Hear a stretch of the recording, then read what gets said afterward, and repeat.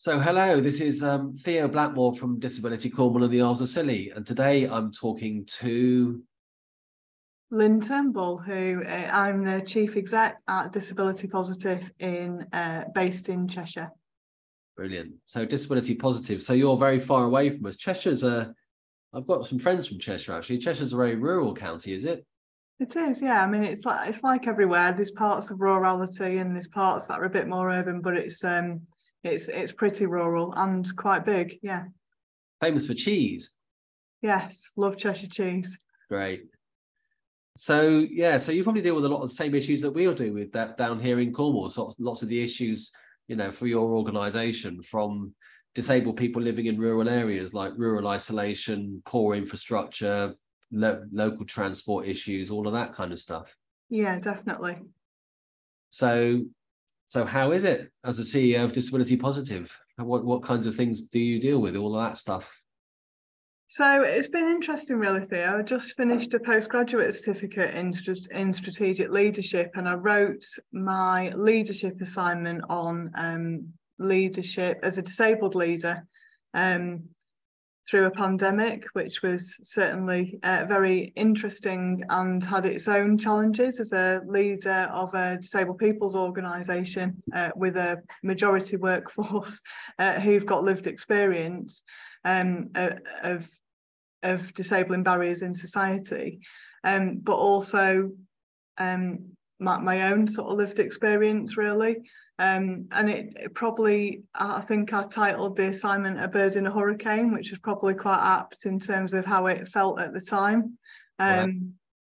But we acted pretty quickly in terms of sending people home to work from home, and luckily we had the infrastructure and the systems to be able to do that. But I love being a leader here, actually, and I love actually the notion of that kind of lived experience leadership. I think that's actually really important and was invaluable through the pandemic, actually. So what does lived experience bring then to the conversation, as it were? I think because you have got a better understanding of the impact, so particularly from COVID, rather than just kind of being a leader but not really understanding what the additional risks might be or the additional impact might be. Having that lived experience yourself, you can bring that into the leadership role to really sort of show that empathy and share what the challenges are with the staff, and be really open and have those conversations about those challenges, and actually how you're planning on overcoming them, to make sure that people feel involved in the discussion and understand why what's happening is happening. So I think it brings a really unique part to that leadership aspect. It's interesting, isn't it? Because I remember I was interviewing some disabled people for a project, and the difference between being a disabled person and not a not disabled person. So I was interviewing disabled people, and at some points in the conversation, various different people would say to me just off the cuff, I've been doing this today, you know what it is, you know what it's like. And you can genuinely answer, yes, I do know what it's like, actually. They'll say, I catch the train every now and again, but you know what it's like. And it's like, yeah, I do, actually. Yeah, definitely. And I have conversations with friends, I remember I went on holiday with my wife years ago. We went somewhere and the hotel was fully accessible, we were told, by a non-disabled travel agent. We arrived there at 3:00 in the morning. We got there and we said, great, where's our room? He said, oh, it's on the second floor. The lift's over there. We went over. My wheelchair wouldn't fit in the lift. Amazing. Just little disasters like that. You can really empathise with people when you're talking to disabled people because of those sort of issues. Yeah. So the pandemic you mentioned there, the pandemic was incredible, wasn't it? As an organisation, I think that what happened to Disability Cornwall, I've said this before in other podcasts, was that we became very proactive instead of very reactive. So we were reaching out to disabled people in rural areas who are isolated, making sure that they got their food, making sure they got medicine, making sure they had social contact and PPE and all of that kind of stuff. I guess you probably did the same kind of things. Very similar, actually, Theo. And it was, the PPE was an extraordinary point, I think, really, particularly around people who direct their own care. Yeah. and so it wasn't quite as easy. You couldn't phone up the central line to order PPE as a disabled person employing your own staff. You couldn't get it because you weren't working for a care agency.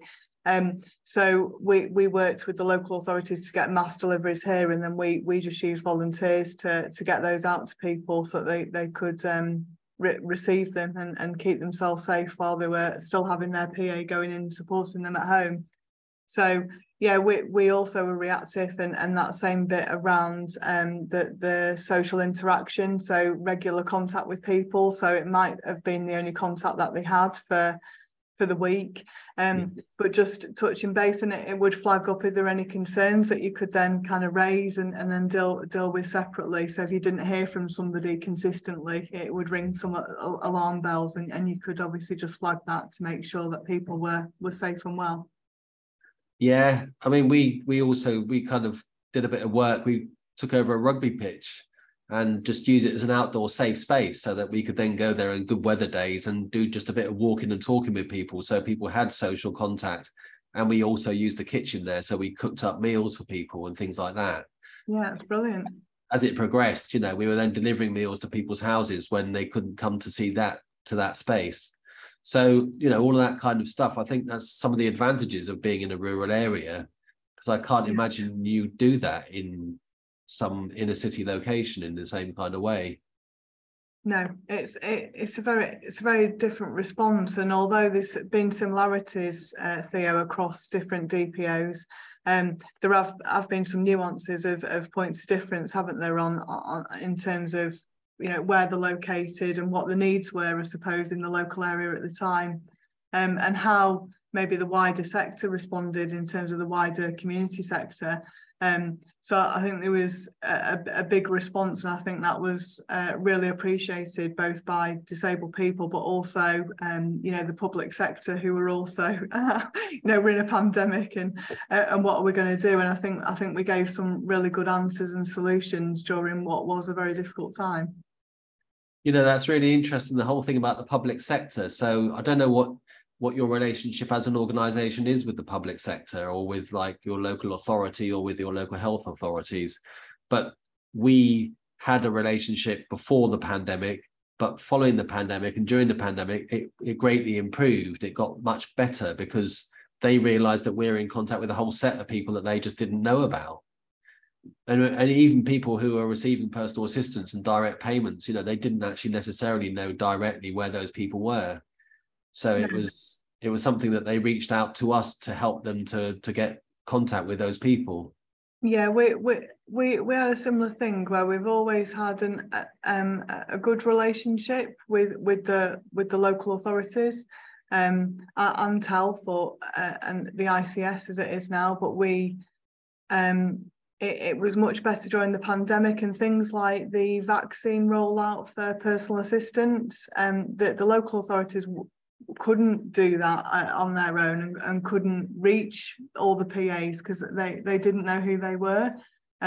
So I think that was another area where we were sort of really key in making sure we could get the message out that PAs were able to get the vaccine. So yeah, I think that was another tremendous part, and it's quite good, having just done a witness statement for the COVID inquiry. Actually, that's a really good period of reflection, just to kind of reflect back on some of the things that happened during COVID and what the impact was on disabled people. And it's been really interesting just to reflect back on that process, really, and some of the things that we did to help. So you used some initials there, which some people might not know. You said ICS. What does ICS? Sorry, the Integrated Care System. Sorry, Theo, we should learn not to use acronyms. But that's kind of the replacement, the partnership sort of work around here. So we've got a Cheshire and Merseyside footprint for the Integrated Care Board. And that's obviously made up of the different places across Cheshire and Merseyside. So that's the replacement for the clinical commissioning groups. Yeah, it's great, isn't it? All the jargon we have to go through.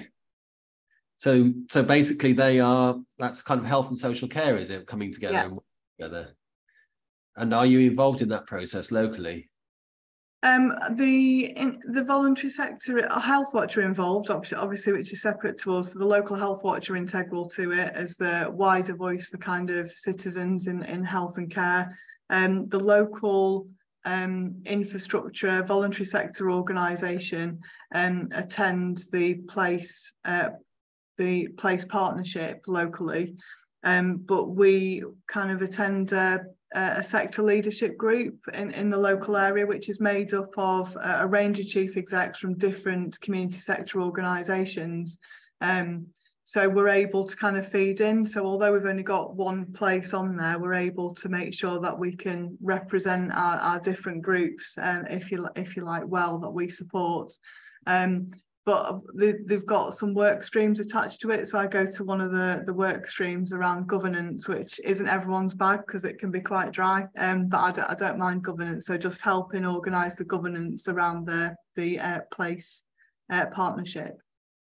Yeah, you're always top of the toes, aren't you, in relation to governance and all of that kind of keeping things going? I think it's years and years of being a company secretary and having to kind of know the company law and the charity legislation that kind of underpins it. I'm not the company secretary anymore, but I did it for long enough where you just kind of, I think even as a chief exec, Theo, you're living and breathing governance all day, every day, in some shape or form.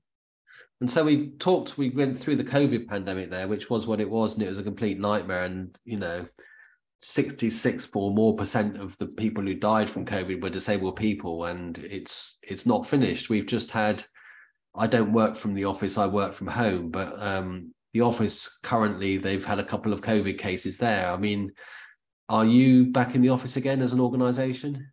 Yeah, it's a really good. During the pandemic, we had about 75 of our 77 staff working from home. And a couple that were kind of very, very office related. It was very difficult to have them working from home because of what their job entails.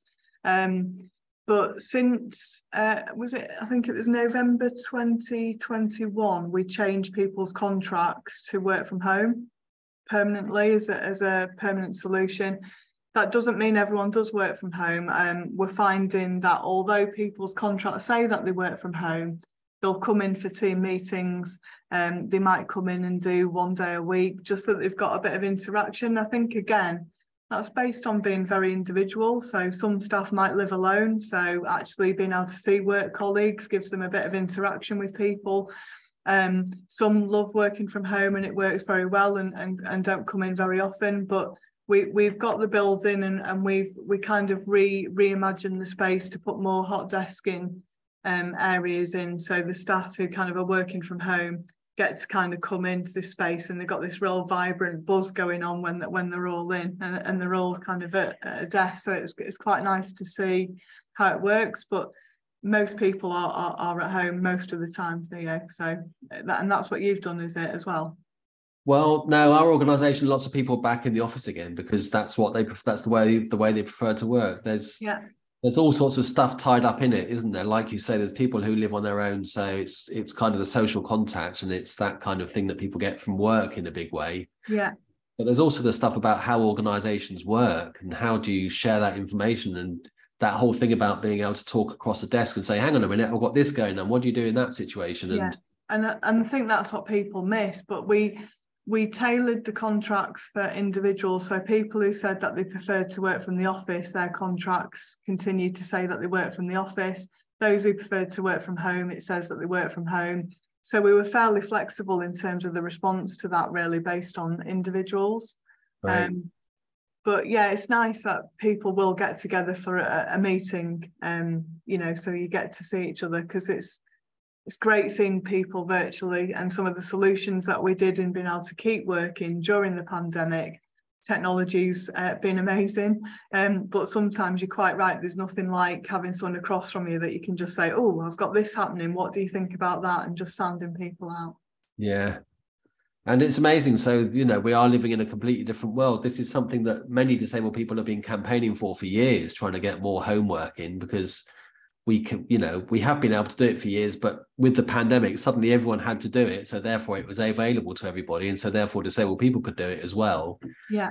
And, you know, in many ways, I was talking to some DPOs and they were saying things like, well, it's nothing new to us. We've been doing it for years anyway. We've got staff who work at home from bed and, you know, from all sorts of different situations.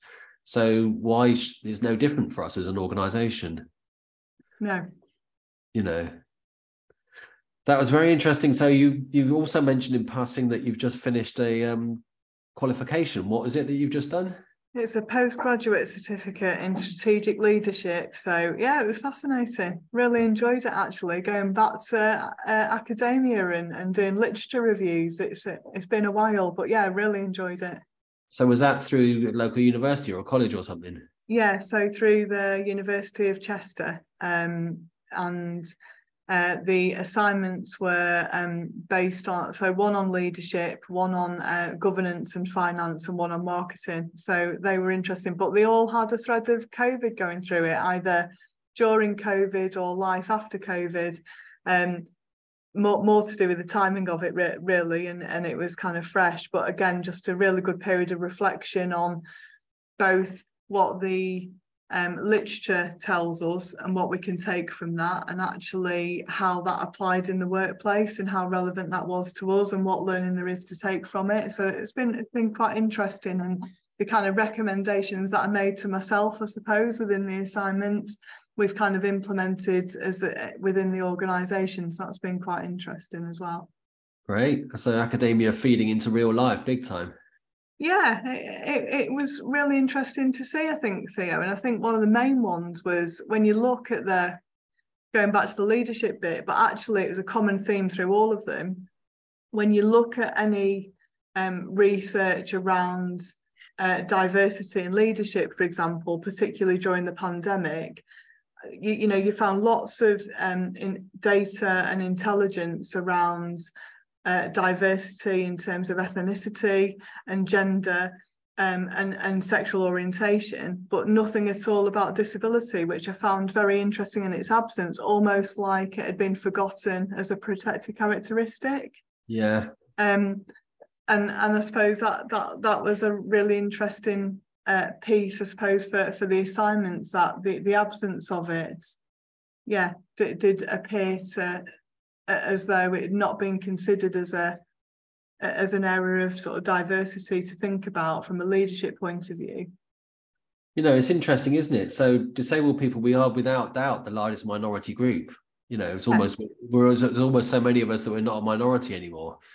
But we are excluded from all sorts of things in that kind of way. You know, when you're going through academic literature, it's quite hard to find things sometimes when you're looking at a particular subject, which includes disability, because it includes all the other protected characteristics, like you say.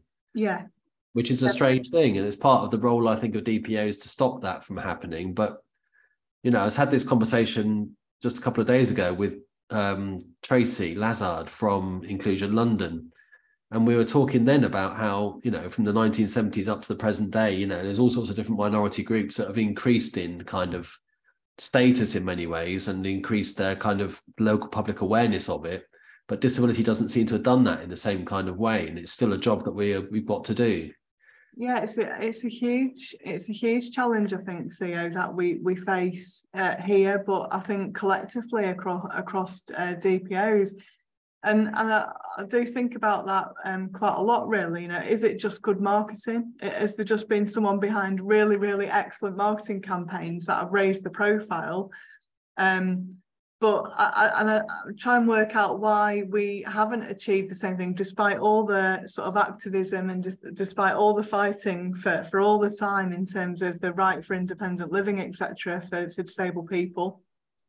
But in terms of that profile, particularly in the media, it is really interesting. Is it because it's so big people don't understand the breadth of the barriers that exist within society? Or is it because people still don't necessarily understand the social model, so are still looking at things very much from the kind of we can fix you kind of scenario from a medical model? But it is quite interesting how it doesn't seem to have the voice, despite the fact, as you say, we're quite rightly with the largest minority group. Yeah, it's like 1 in 7 of the population or more. And the whole thing about the social model, if you walk out in the street and you said to somebody, can you tell me about the social model of disability? The answer will undoubtedly be no. Yeah. And so it's just something that's not, it hasn't, I don't know how you get the traction on it and how you get it to hold even, younger disabled people, it's not taught in schools and colleges anywhere, No. really. And so I think with younger disabled people as well, there's a big challenge there about how do you educate younger disabled people about the social model? Is it still relevant to them? Do they want a new model? Do you know what I mean? It's all kind of, I personally think we need to keep it and we need to grow it and use it much more, but it's something that I don't know if younger people even know about. We did some work collectively, because most of a lot of our work is kind of done in partnership or collectively with other DPOs, Theo. But there's a group of us who are local disabled people's organisations here in Cheshire, that we formed Cheshire Disabled People's Panel, and we did that sort of as a result of the pandemic, in part because we're all experiencing the same issues. The barriers are very similar, particularly in the same geographical area. And rather than writing 5 letters or 6 letters from all the different individual members, that idea of being able to write a letter collectively from all of us felt like a stronger voice, a bit like what we've done, Theo, with Our Voices and with the Disabled People's Organisations Forum England. We've had some great success in terms of collaborating and joining together to raise some of the issues and challenges that disabled people are facing. And I think in Cheshire that was helpful, because they did form a Future of Social Care Commission, and we were able to talk to them about that, and to really remind them of the importance of co-production and making sure that disabled people are involved as equal partners in the design of policies and services that are going to affect them. And really hammering that point home, that it's not a consultation, because that's just saying we've sat in a dark room and come up with something, what do you think about it? And that's not what we mean at all. But as a result of, it covered lots and lots of different aspects, Theo, as part of that commission, from paying for care. So obviously lots of people came to talk about what the impact of paying for care was, and how that impacted on their day-to-day life with lived experience. But it also covered what a vision for kind of adult social care would be. And it all starts with that kind of nothing about us without us, that we know very well in this sector, which is very real. And as a result of the commission, the local authority and Cabinet accepted the recommendations of trying to embed the social model of disability locally, but also kind of underpinning everything with the principles of the UNCRPD, which is great, but there's a huge job there to make sure that happens, Theo. So it's still ongoing. Great. Now, just to de-jargon one little bit of that, the UNCRPD is? Sorry, it's the United Nations Convention on the Rights of Disabled People. Yeah. And that's interesting, that idea about you working with other DPOs, because we started doing that as well during the pandemic, or we set up something called the Disability Alliance. And again, it brought together local DPOs to just have a greater voice. And so suddenly, instead of covering, 100, working with 100,000 disabled people locally, you just massively increase the number of people that you're reaching and the breadth of knowledge within the organization, really. Yeah. And the local authority then interacts with you much more, because they think, hang on a minute, you're covering all these different groups of people, which is much more an effective way of working, I think.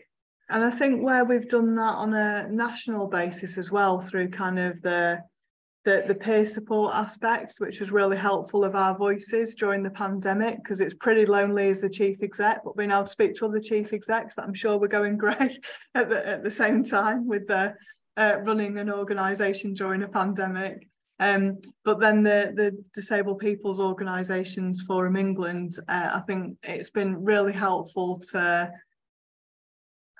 well, it's sad, isn't it, that you see the issues replicated up and down the country, but what it shows is consistently the challenges that we're all facing are very, very similar, regardless of where we are from a geographical point of view.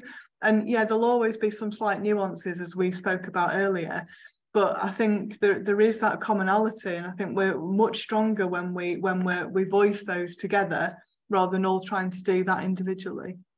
Yeah, the commonality is, I mean, it's massive commonality. The kind of the social model of disability and the whole sort of oppressive forces against disabled people are the same wherever you are and almost whoever you are. Yeah.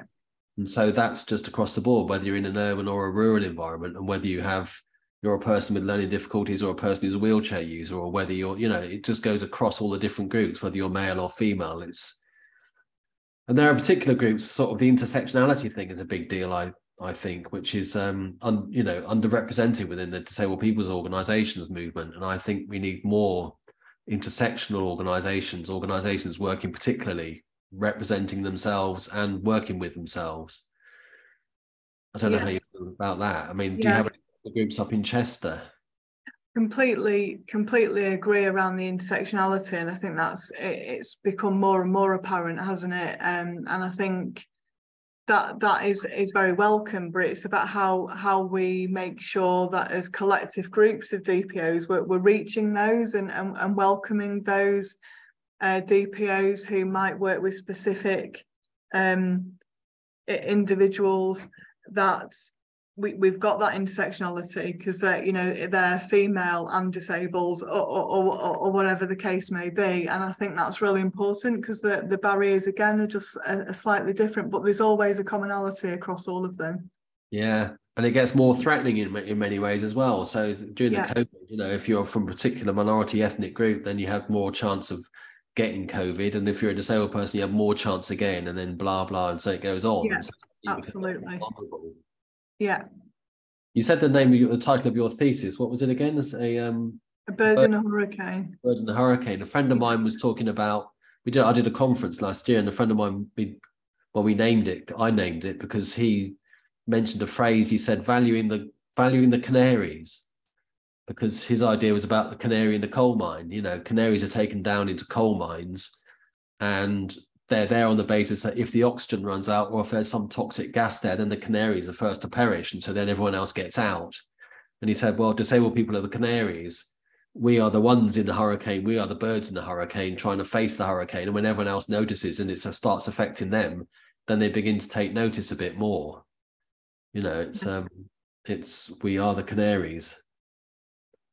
You said something just then about being lonely at the top as chief executive, and that's something that's always struck me. It's not so easy for you to turn around as a chief executive and say to somebody else, hey, what do you do in this situation? Because you are the only one within your organization who's got your job. Yeah. How is that? You said it's quite lonely sometimes, but it must be very challenging. It's challenging, but I love a challenge, Theo. But I've got a good board who I could pick up the phone and I could talk to the board and say, this is what I'm thinking, because I've got delegated authority for most things, Theo. But I can kind of pick up the phone and say, hey, this is where my train of thought is. What do you think about that? But I think the most helpful is just having really strong relationships with the disabled people's organisations there, because you can't beat it. You can't beat talking to other people from other disabled people's organisations that genuinely understand what it is that you're experiencing from the same job role. So actually, even just picking up the phone and talking to a neighbouring chief exec from a DPO in the next sort of county over can be tremendously helpful.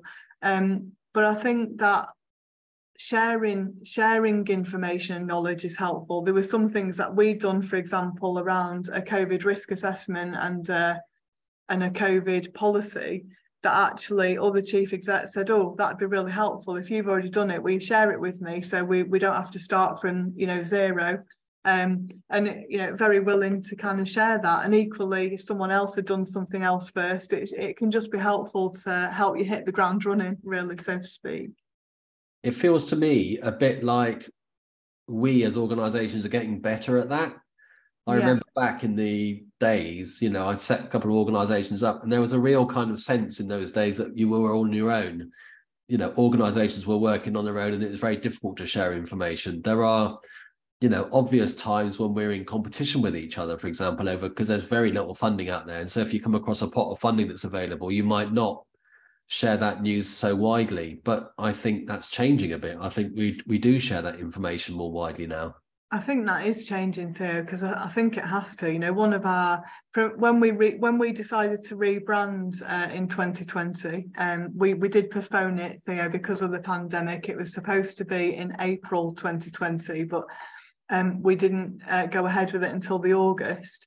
But for me, that one of our clear values is about collaboration, and we can't do everything ourselves. We have to work together. It's the only way that I think DPOs can have the voice to be able to try and influence change, because we're not there yet, Theo, and there's still a way to go. We're not living in a society where disabled people don't have any barriers. That's not where we are. So there's still plenty of work for us DPOs to do.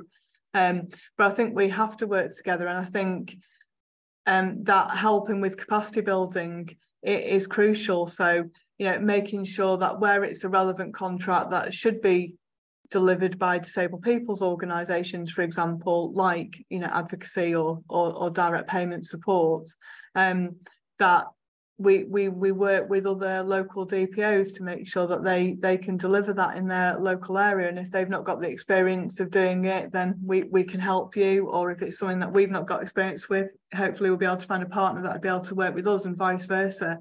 But I think that's really important that we continue to work together, because I think we've got proven examples through the pandemic, through those different routes that we've got on those national kind of forums where we're all coming together and we're all fighting for the same common goal, to try and make things better.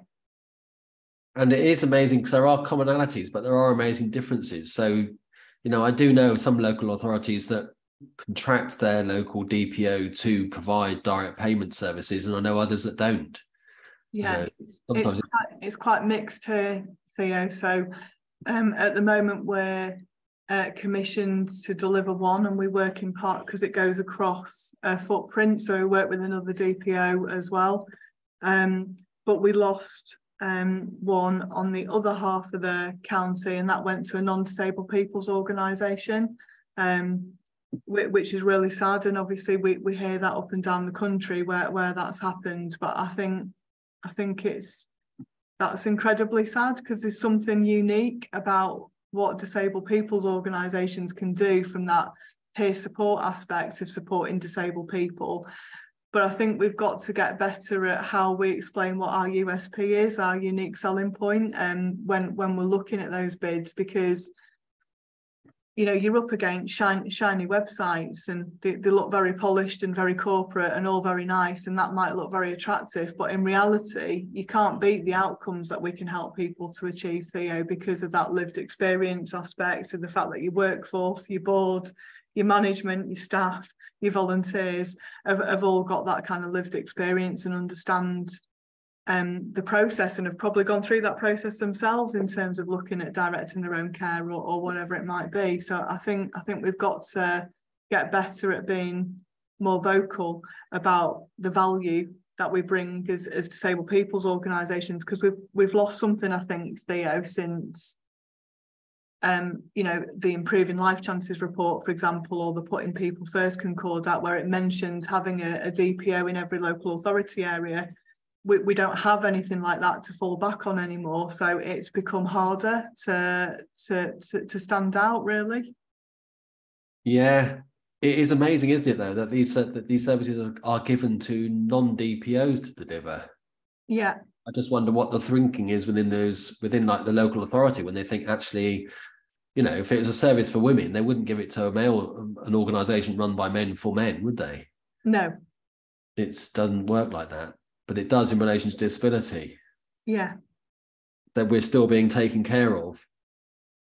Yeah, it's very nice of them. It's very nice of them to look after us in that way, but it isn't what we want, and it's But it'll be interesting, you know, where those cases have happened, where it's been awarded to a non-disabled people's organisation. It's interesting to see the longevity of that. So does that only last for like one term?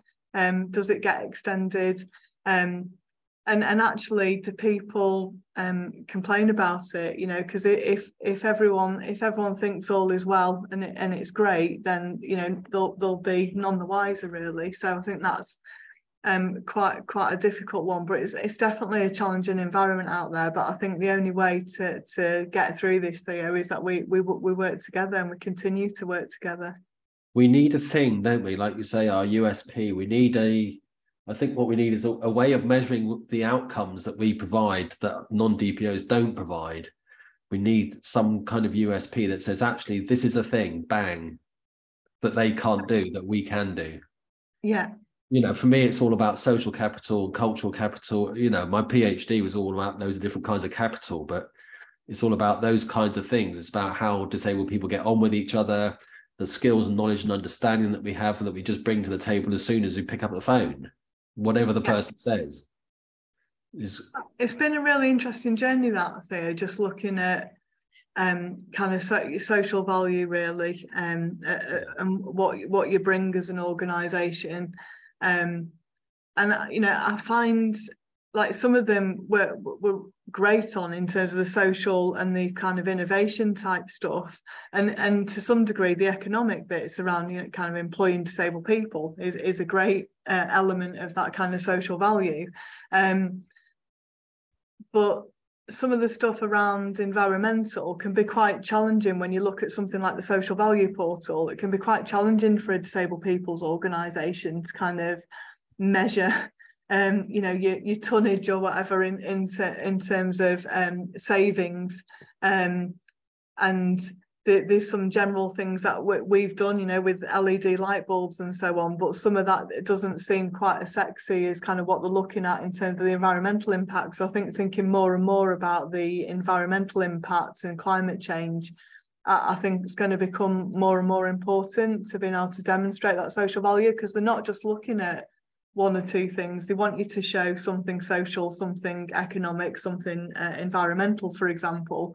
So that's quite interesting to look at. But we do measure it as an organisation, and then record that in our annual report, which we started to do last year.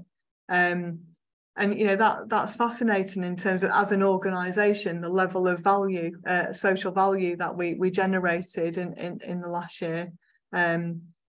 So and we try and target at least 10%. So we achieve way over that. So about 38% off the top of my head, Theo, I think it was, in terms of social value that we generated, putting a figure on it.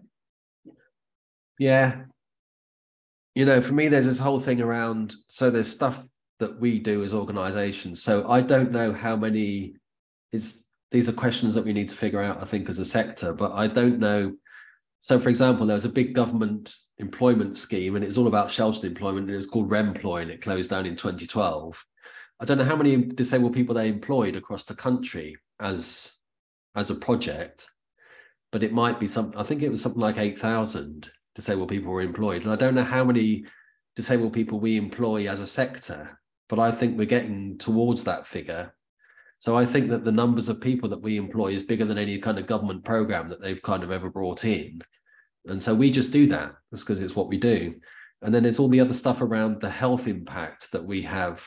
Because if you're employing disabled people, then those disabled people are getting all the social benefits out of being employed. They're getting all the different things that we all value in out of getting work and out of working.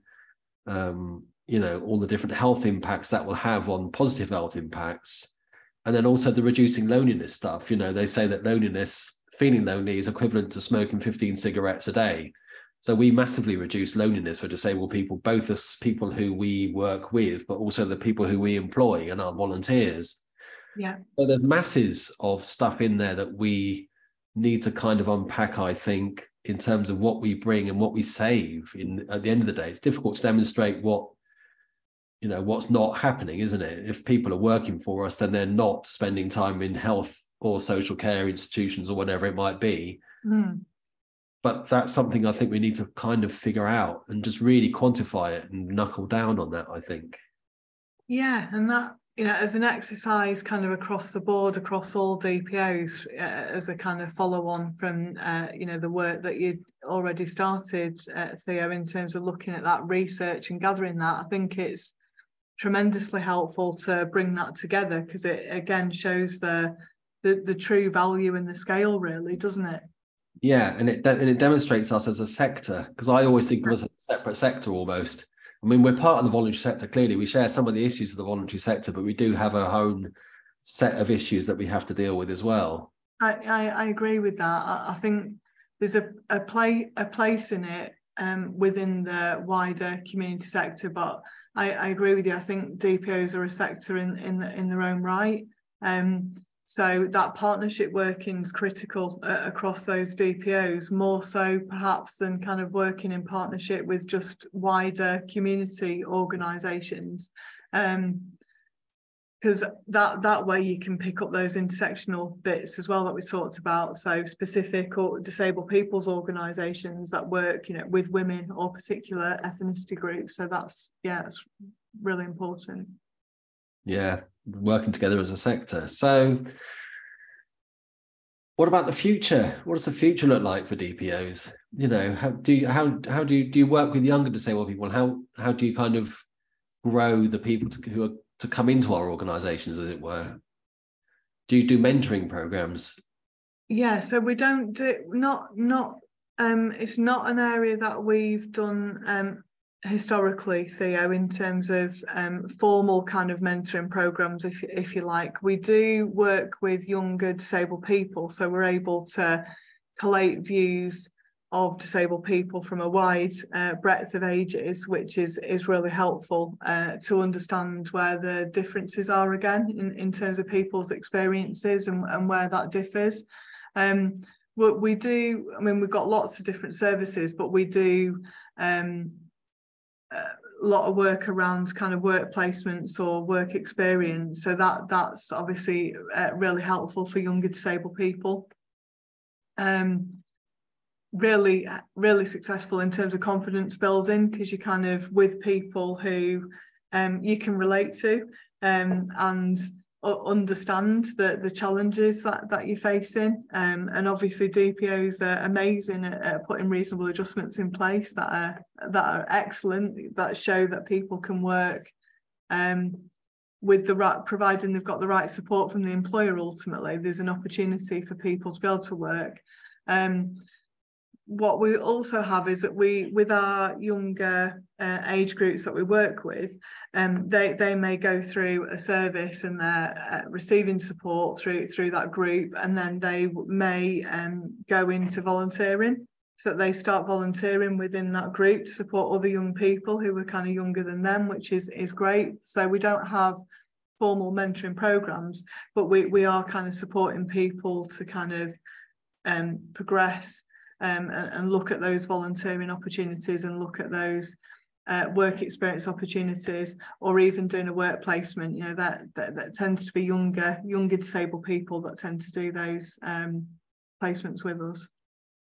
Yeah, I always think of disabled people's organisations as being a fantastic opportunity for disabled people to work in. It's pretty much, if you can come up with a good idea and we can get funding for it, then you can do it. And if that involves making a film, making podcasts, doing TikTok, whatever it might be.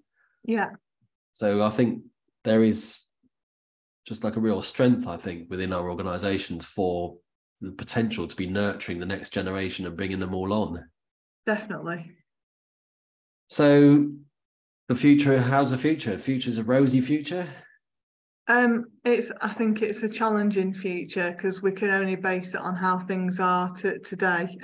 But I think if we continue to work collectively, Theo, as organisations, and really, I think it is about how we help people understand the social model and what our USP is as disabled people's organisations, in terms of that disabled people as equal partners, that whole ingrained approach of co-production. It isn't new to us. It's been our fundamental bread and butter since we started, because that's what we're about. I think we can start to change the landscape, but everything, Theo, is going to be caveated, I suppose, by what administration you're dealing with at the time and what policies are around disabled people. I mean, that is, crystal ball stuff, but we're only capable of doing what we can do as DPOs to amplify the voice of disabled people, but we'll also be relying on whatever government policy is at the time. It's quite an amazing thing, isn't it? We are only able to do what we're able to do. But, one of the things that strikes me is a thing that I was thinking about a while ago is about, health and social care and all of that it's kind of conceptualized the wrong way around, I think. So, there's lots of social care professionals who go out and do their work and this, that, and the other. And we're, of course, they need more time, they need more money, they need all the things that they're asking for, as do all the health bodies and all of that. But the reality is that social care wouldn't exist without us. No. It's they always put the boot on the wrong foot, I think. Disabled people, we provide employment for thousands and thousands of people across the country, and whole bits of the economy are really reliant on us. And I think that I don't know how we demonstrate that. I thought one day, all the strikes that are happening, if disabled people went on strike and refused social care for a day, which we can't do, it's life-threatening. It's not something I'd recommend. But if we could, No. If we could do that, it would just demonstrate absolutely how dependent everyone is on us. Yeah. And it's a real, I'm just trying to figure out how that would happen, how we would do that, what would happen, how could that work? But it's, we generate a huge amount of money in the economy. We keep the economy going in many ways. Yeah. So thank you very much. Is there anything that you'd like to talk about that we haven't talked about? So I think so, Theo. I think we've covered everything.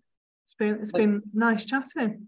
Yeah, no, it has as well. I think it's been quite a positive thing as well. I mean, we haven't spoken about the cost of living crisis. We haven't spoken about the fact that most people who go to food banks are disabled people, and we haven't spoken about the poorest section of the community are disabled people, and we're always the most downtrodden. But I think those are ground that we've covered before. I'm always surprised it's not more in the press, all of those kind of facts and figures and stats.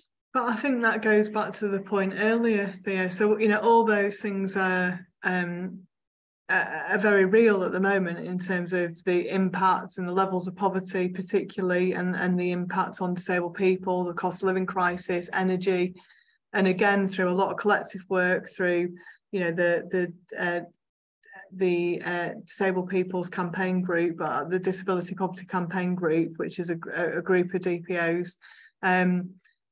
I've had some great success around that, and I think that collective work is really important because individually there's a huge issue around core funding and that kind of policy work. The money isn't there quite the same, Theo, around policy work as perhaps where it used to be kind of 15-20 years ago, which I think is really sad. So actually being able to join forces around that stuff just helps on kind of that capacity where we've all got a tiny bit of capacity but not enough to do huge pieces of work, but together we can be a lot stronger on it. But I think the whole challenge around some of those barriers goes back to that overarching premise of the fact that it doesn't feel as though disability is seen as a protected characteristic right now. And that'll be why we're not seeing more in the media around cost of living, in my opinion, because disability is kind of not being seen as a protected characteristic. Yeah. We've just been through another comic relief, and we are always there in the comic relief, but it's because they're trying to buy stuff for us all the time. Yeah. We're at the wrong end of the chain again. Yeah. Listen, it's been an absolute pleasure. Thank you very much for your time. And talking to you, Theo, as always, and look forward to next time. Brilliant. I'll let you know when it becomes available. Thank you very much for your time. Take care. See you later. Bye. Cheers, bye.